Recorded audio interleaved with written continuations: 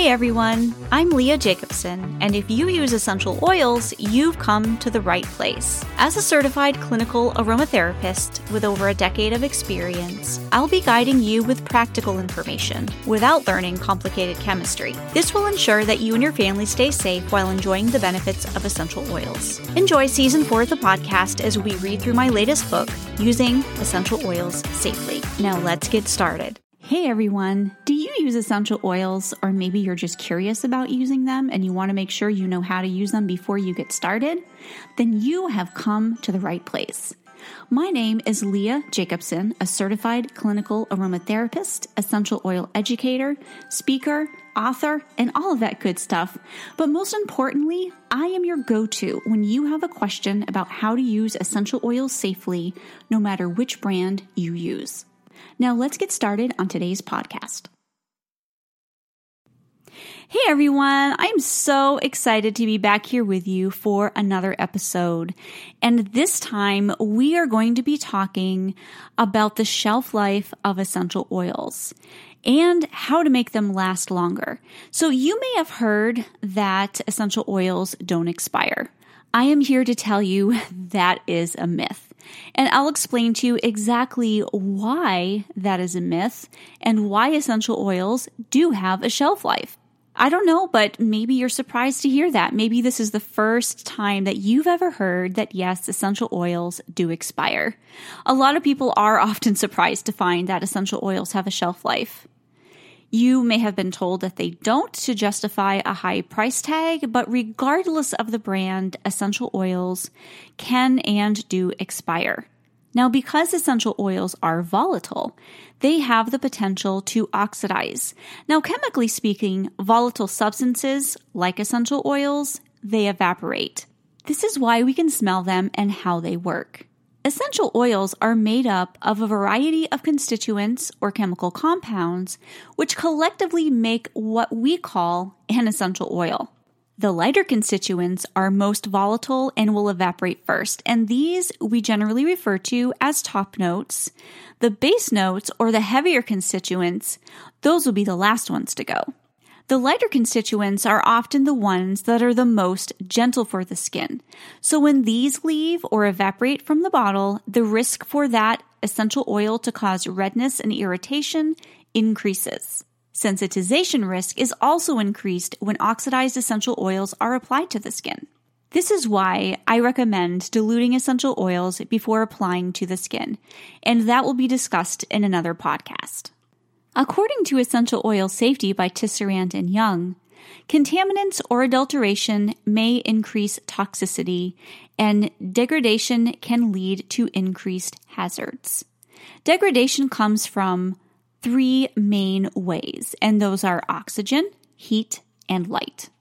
Oxygen that gets into your bottle and reacts with some of the constituents is called oxidation. This oxidation can affect the therapeutic properties of the essential oil as well as render it more hazardous. The biggest hazard is increased risk for sensitization. Heat causes the more volatile constituents to evaporate more quickly.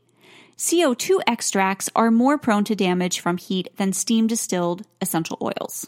Light, specifically ultraviolet light, promotes free radicals. Amber-colored bottles are best at keeping UV light out. Cobalt bottles, blue being the opposite color of brown, do not do a very good job of keeping UV light out, but they actually allow the light to pass through the glass more readily and therefore into the product. Now let's talk about how to tell if your essential oils are oxidized. Now, the easiest way is to go by a distillation date, which a company can provide right on the bottle to determine the shelf life. Or if you don't have this information, if you don't know when it was distilled or bottled, you can keep track of when you purchase it or when you open the bottle. Now, keep in mind there could be several months or longer between when the essential oil was distilled or bottled and when you make your purchase. So if you are left in the dark, there are a couple of ways to tell if your essential oil has been oxidized. And these are aroma and adverse reactions. If you are able to make yourself familiar with the aroma of the essential oil when it is fresh, you will begin to notice if it smells off once it has oxidized. A change in smell can alert you that it may not be safe for topical applications. Now, I realize this is going to take time. You are going to need to be familiar with what a fresh essential oil smells like versus when one is oxidized. But if you can kind of keep in your memory bank when you are opening that essential oil, what it smells like, and reference that each time you open the bottle, over time, your brain will recognize, okay, this may not be quite right. It may not be precise. It may not be like, yup, this is oxidized. But if you have that sort of sense, this just doesn't smell right, and you've had your bottle for a couple of years and you've opened it a few times, then listen to your body.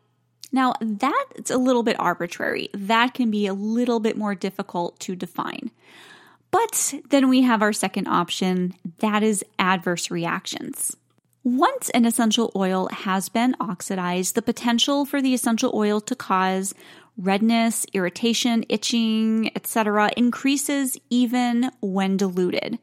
If this starts happening to you, stop using the essential oil topically. Continuing to use oxidized essential oils in this way will greatly increase your risk for sensitization. It's very important to listen to what your body is saying to you. If it is getting red or irritated or itching, don't consider this as a detox. Essential oils do not detox. This is an adverse reaction. If you ignore the signs your body is showing you that it is not happy with what you are doing, you could put yourself at risk for sensitization, which is an immune system response, and sensitization is something that we will go over in another podcast. If you ignore those signs and continue to apply the essential oils, you may never be able to use that essential oil again. Now, you may be wondering, okay, if my essential oils are oxidized and I'm not really sure, but let's just say I've decided they've oxidized, do I have to throw them away? Is there something that I can do with them? And the answer is yes. Oxidized essential oils are not recommended for use on the skin, once they have been oxidized because of the redness and irritation factor, but they can be used for cleaning. You can diffuse them if you want to, but I really recommend you just keep them for cleaning in case of mucous membrane irritation. Now, when you do clean with essential oils, just like any other commercial cleaners, you do want to make sure to wear gloves when you use essential oils in your cleaning recipes. Now, if you're simply adding a few drops to your laundry or to your wool dryer ball, you probably don't need to wear gloves. Now, before we get into some specifics about essential oils and their shelf life, here is a tip for you on how to make your essential oils last longer so you can avoid having them become oxidized. You want to make sure when you have them stored that you keep them in a cool place, away from light, and closed tightly when not in use. My best tip of where to store your essential oils is in the refrigerator. Now, when I first started out with essential oils, I was able to put my select few essential oils that I had right in my refrigerator, right where the butter is supposed to go. That little container, that little area in your refrigerator, I had just for my essential oils. And that quickly evolved to a vegetable drawer. And then when I finally got too many and they were all over my refrigerator, I decided to invest in a mini refrigerator, a wine cooler actually. And this is able to keep my essential oils nice and cool without, kind of getting the aroma all over my food. Because even with the bottles being tightly closed, they somehow find their way and they just make your refrigerator smell amazing. So my wine cooler that I currently use, it smells so good when I open my door. I cannot pinpoint exactly what it smells like. It's just a delicious blend of all my essential oils, and it smells absolutely amazing. Now, I realize not everybody is as geeky as I am when it comes to essential oils. And if you just want to throw them in a container with a lid and put those right in your refrigerator, that is totally fine. If you don't have any room in your food fridge for essential oils, just keep them in the coolest area of your home. You basically don't want them lining your window shelf next to your heater because, as we learned, heat is not your friend when it comes to essential oils. Although, yes, most essential oils have been steam distilled, they have gone through the heating process. Keeping them in a warm environment is only going to accelerate those top notes from evaporating right out of the bottle and oxidizing your essential oils. There are some essential oils which are more prone to oxidation than others, and these are generally going to be the ones that contain more top notes and have a shorter shelf life in general. In general, these are going to be your citrus essential oils like bergamot, lemon, orange, mandarin, as well as like the tree essential oils, firs, pine, and spruce. Generally speaking, shelf life is determined by the chemical composition of the essential oils, some of which oxidize or evaporate more quickly than others. Essential oils which contain a lot of monoterpenes or oxides have the shortest shelf life of approximately 1 to 2 years. Essential oils which contain a lot of phenols may last up to 3 years, where essential oils which contain ketones, monoterpenols, or esters have a shelf life of 4 to 5 years. The potentially longest lasting essential oils contain lots of sesquiterpenes and sesquiterpenols, which can last up to 6 years. And these are just approximations.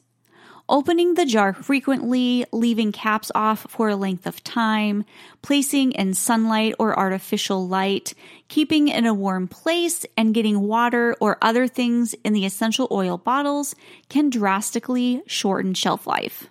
Basil essential oil has an estimated shelf life of 3 years. So does bergamot and blue tansy.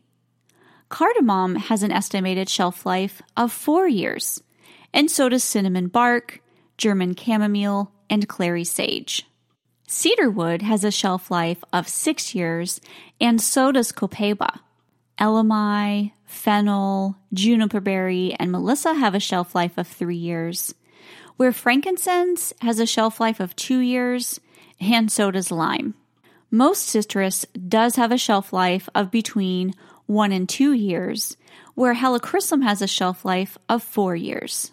Myrrh has a shelf life of 6 years, patchouli more than 10 years, pepper has a shelf life of 6 years, peppermint has a shelf life of 4 years.